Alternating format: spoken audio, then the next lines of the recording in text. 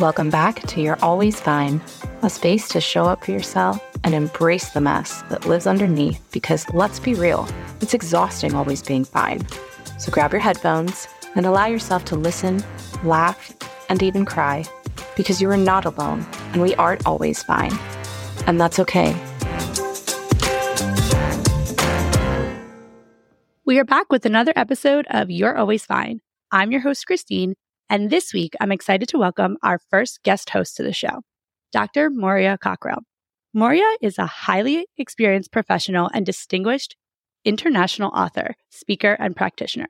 With over 10 years of experience, she has become a leading authority in addressing social determinants of health and disrupting ageism through intergenerational and intragenerational mobility.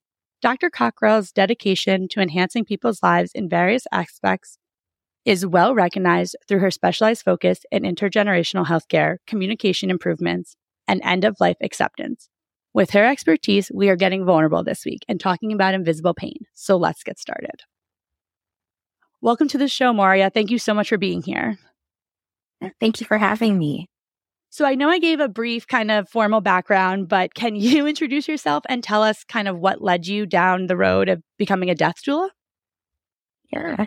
Hi, everyone. Again, I'm Dr. Maurya Cockrell, and just a little bit about my background. Growing up, I was blessed to be surrounded by so many aunts and uncles and grandparents, but I definitely experienced a lot of grief and loss along the way.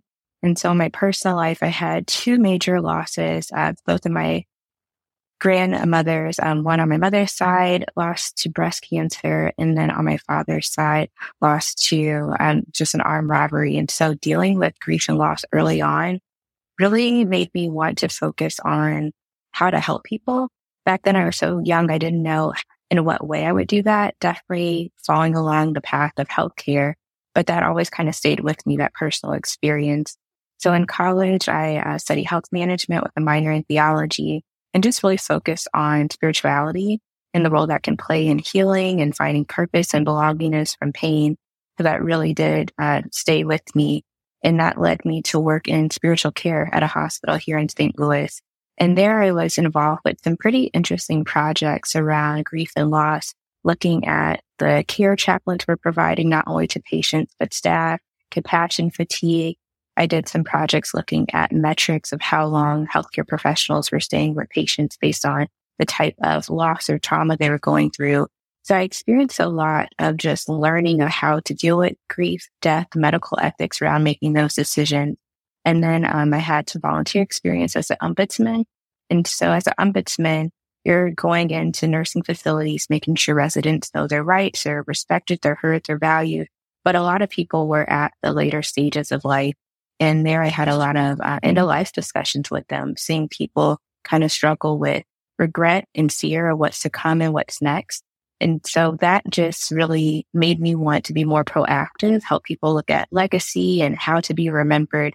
And at that same time, I was doing some teaching for an online college, and they introduced a program called Death Doula. So I'm reading over the curriculum, and they're seeking faculty members. And I said, this is work I've actually been doing for years. I didn't know that there was a formal name for it. So then I became the faculty member for the Death Doula program. And that's when I officially started using that title. Wow. I'm not really sure that I know what like that official title is. Can you describe like the role of a death doula in supporting individuals and families? And maybe just a little bit more on that?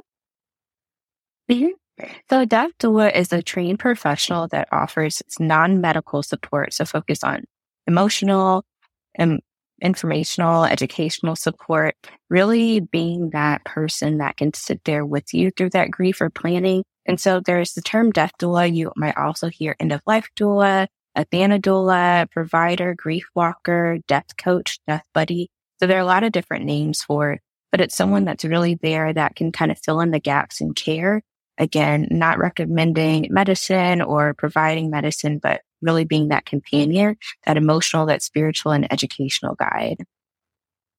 So in your kind of like walk of practice, is there like a case or so like a pivotal moment in your career, like doing this that you're like, wow, this is my calling. This is what I was supposed to do. Is anything of that nature? Honestly, I feel like it was all the moments that kind of led up to me being a formal death doula. I look back after seeing the curriculum and I felt like this is why I experienced those moments. Like I said, very traumatic losses in my life that I really couldn't make sense of. Like, why would someone, so young, I was blessed to have, really 5 grandparents in my life and I lost all of them. So for me, it really made sense of finding purpose in the pain that I went through that led me to that point. So I feel like everything since then has just been little winks of confirmation, as I work with people on their life reviews or planning their advanced directives and wills. It's signals of, I went through this previously with family and friends, and that's what helped, me be equipped and skilled to help. So I feel like it's just really the personal moments that really solidify why I need to do this work. I love what you said right there. I too am someone who has dealt with a lot of death very early on in my life. And I do think it has shaped me in terms of very much so not really being afraid of it or talking about it. We used to go after, when I was 6, my dad passed away, and we used to go to the cemetery on his birthday and on holidays. My mom very much so made it a very normalized thing.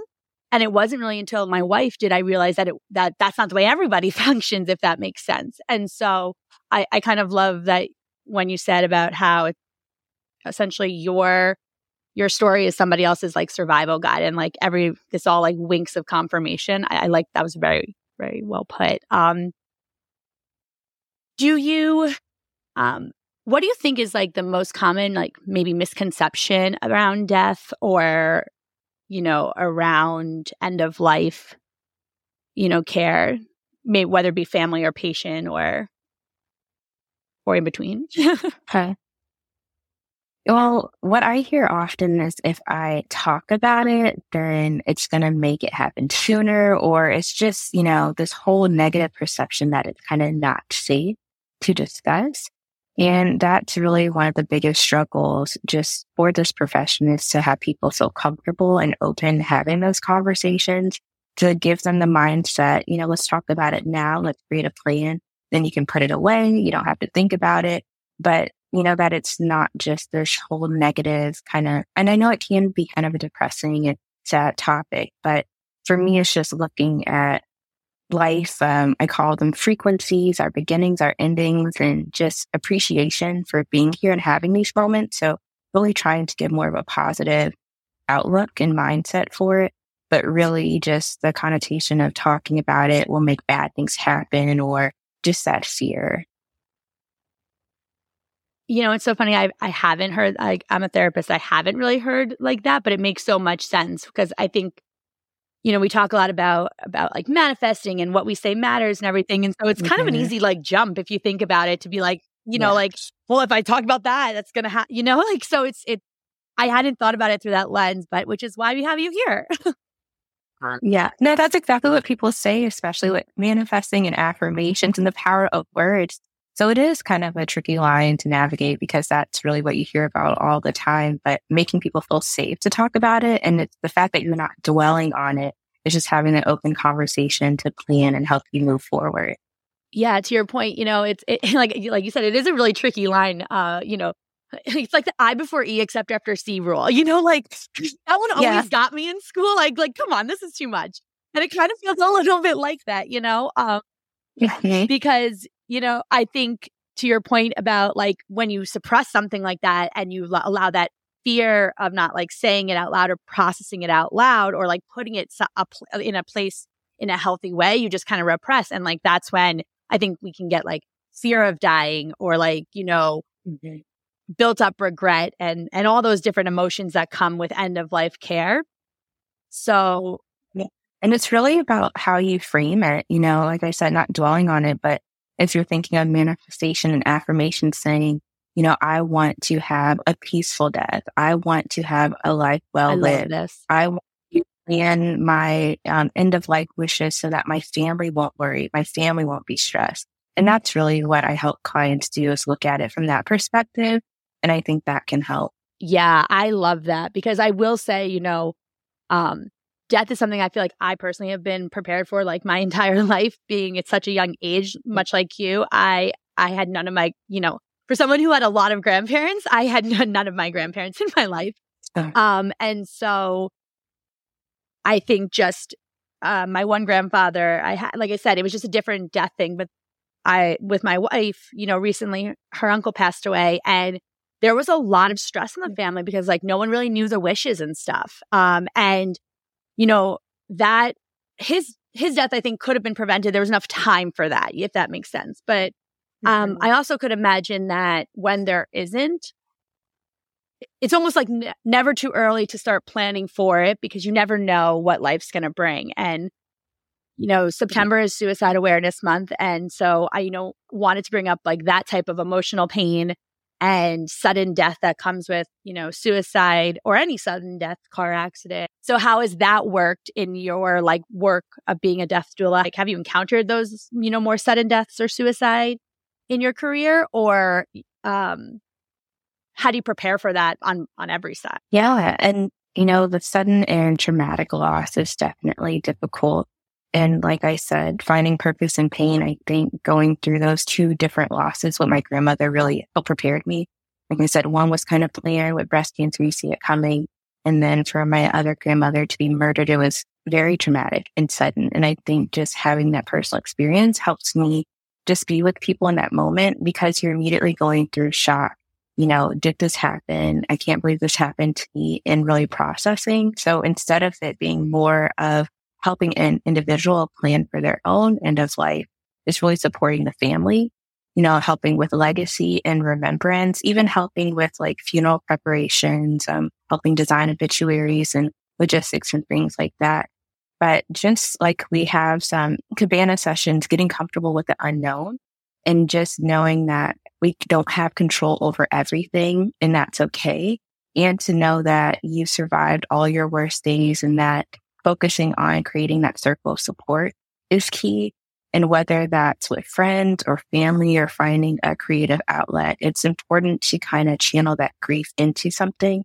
And I think that's extremely important because when you have such a shock and traumatic loss, you need the time to process, to feel those emotions, to express that anger, the sadness, but making sure that that person is not alone. And then too, when working with the families and loved ones of that person who has transitioned, giving them support and resources. I've worked with an individual who lost their son to suicide, and, that loss was extremely difficult to process. And so she too had her own journey with those ideations. And so speaking to her, giving her guidance, normalizing therapy and counseling, that it's a part of the process. Just like we have urgent care, we go to the doctor. It's okay to focus on your mental health and wellness and just navigating those conversations. And a lot of my work is holding space. I think a lot of times people are very uncomfortable with silence, and that's really what we do best. We can just sit there. We can listen to the breaths. We can hold the tears, hold the phone. If we're in person, just hold a hand and be that comforting presence, because sometimes you don't have to say the right thing or tell them what to do next, but really just be that presence.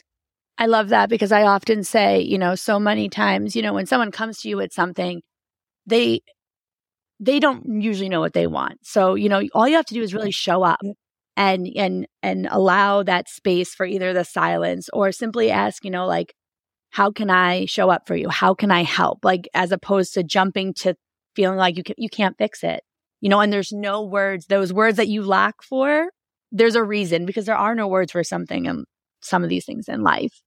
And so I love that idea of just holding space. And, even if it's uncomfortable for you, like as just someone who's supporting, a few things, right? I think you can find someone like a death doula or someone who can hold the space, or just fight through that, a little bit of that, discomfort of, not knowing what to say, but also allowing them to talk about it if that's what they want to talk about it. I see that a lot in my work, in which, people get they'll be like, well, how do I help my, friend who's going through this? Or I just don't know what to say. And allowing that space, how do you see that a lot, where people struggle to just hold space for things that are uncomfortable for them because they maybe haven't experienced it? Yeah.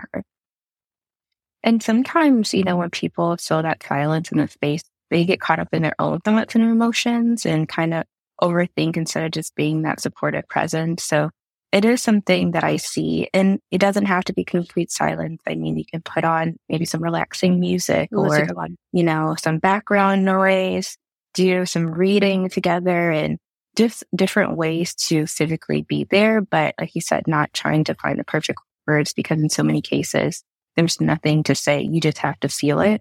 And that's why I love one of the terms for death doula is grief walking.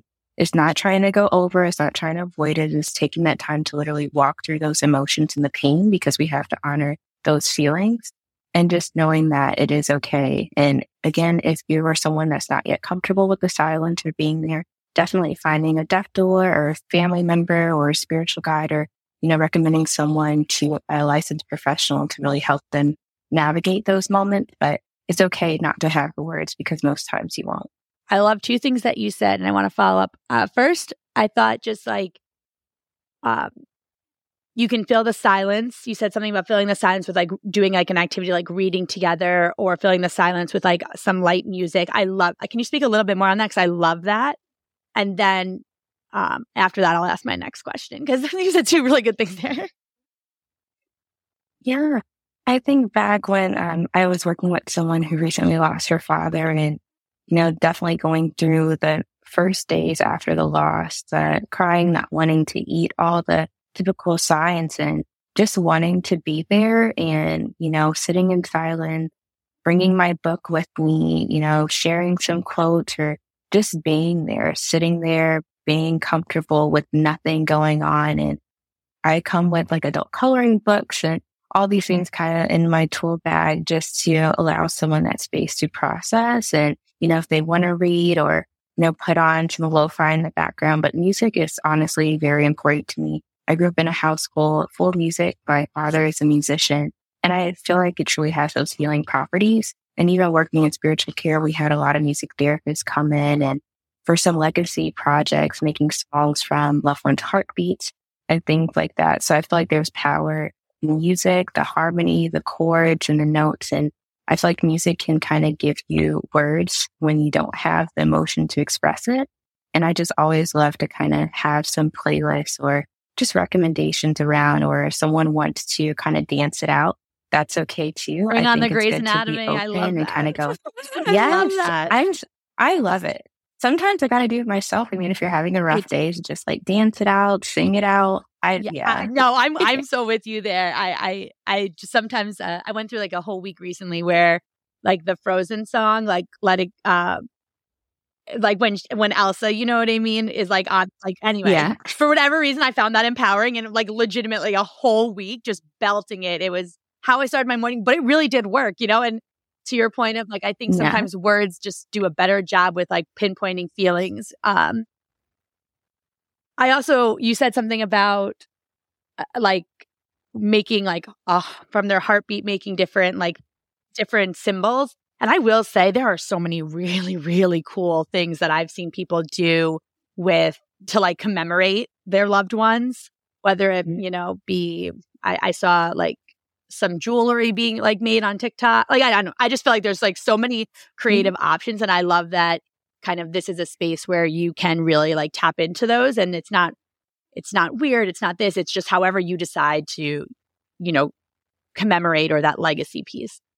Boy, how does someone though find a death doula? Like, I don't remember this in any of the like my teachings in school. Like, I took end of life care because I very much so love this space as well, which I know is a weird thing to say, but so like, how does one like seek out these services when they're maybe not like directly presented to them?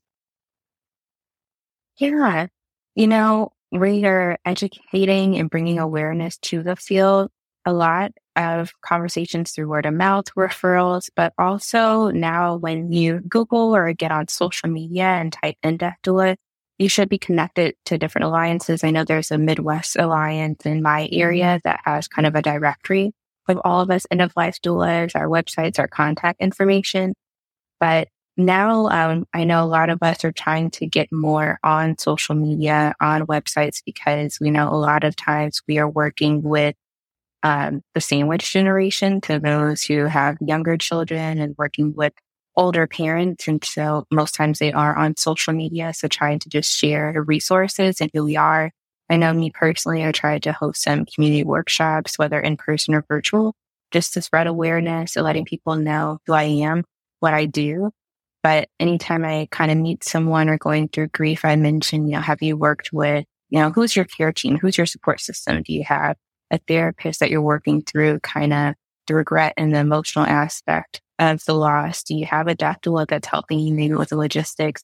Also, reaching out to funeral homes, if you're at that stage where you're planning, we connect with a lot of funeral homes to kind of provide that support and at least give them our information to know that we are there to assist families. So I have kind of two follow-up questions, or like my first is like, so it's not necessarily like the hospital or like, someone's going to come in, for lack of a better words, like put it on your plate.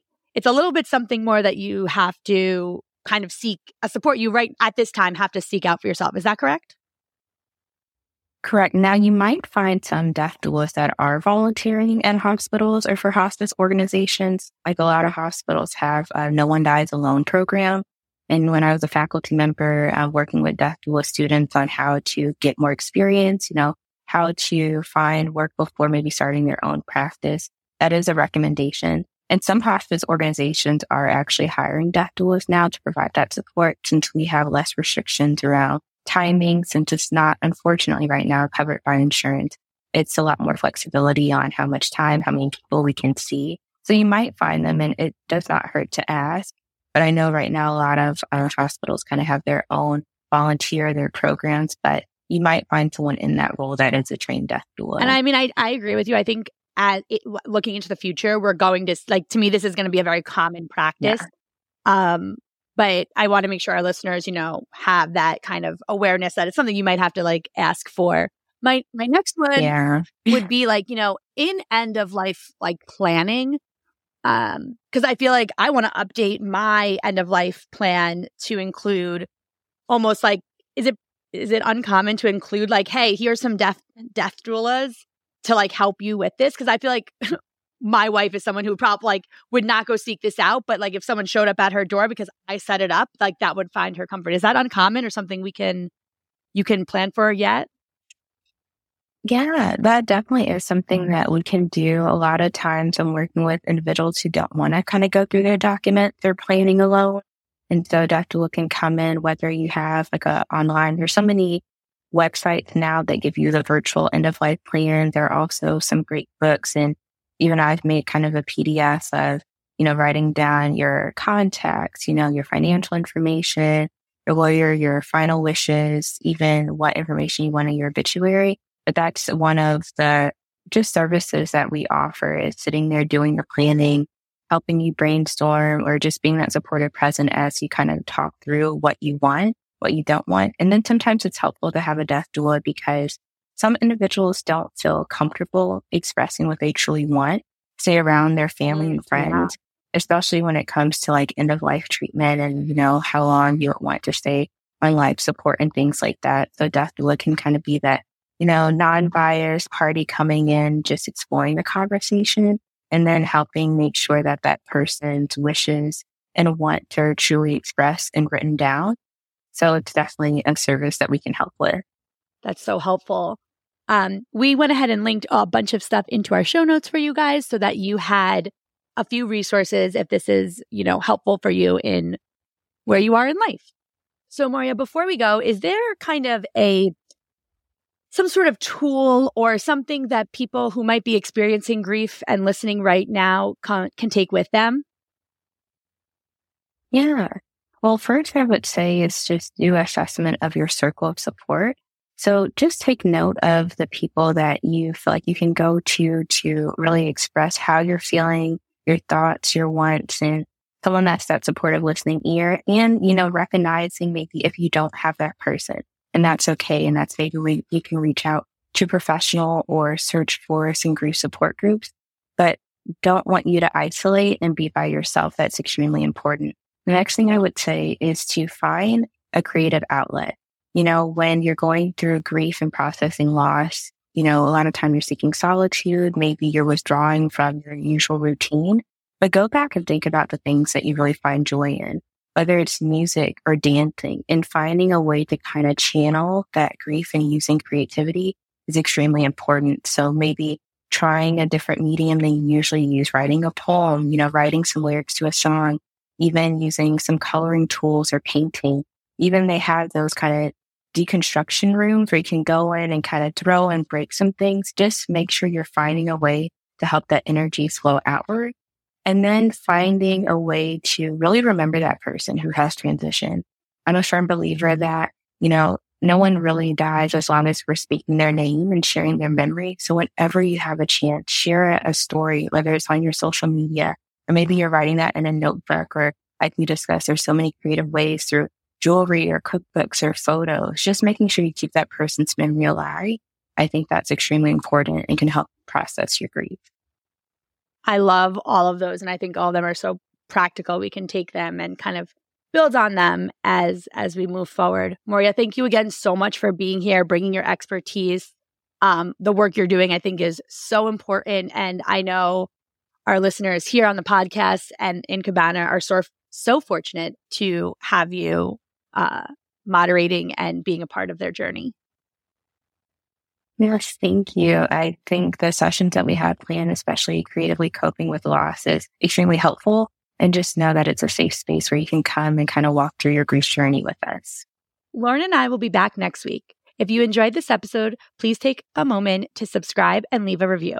It means the world to us. Remember to check in on your peeps and yourself. Until next time, mind your health.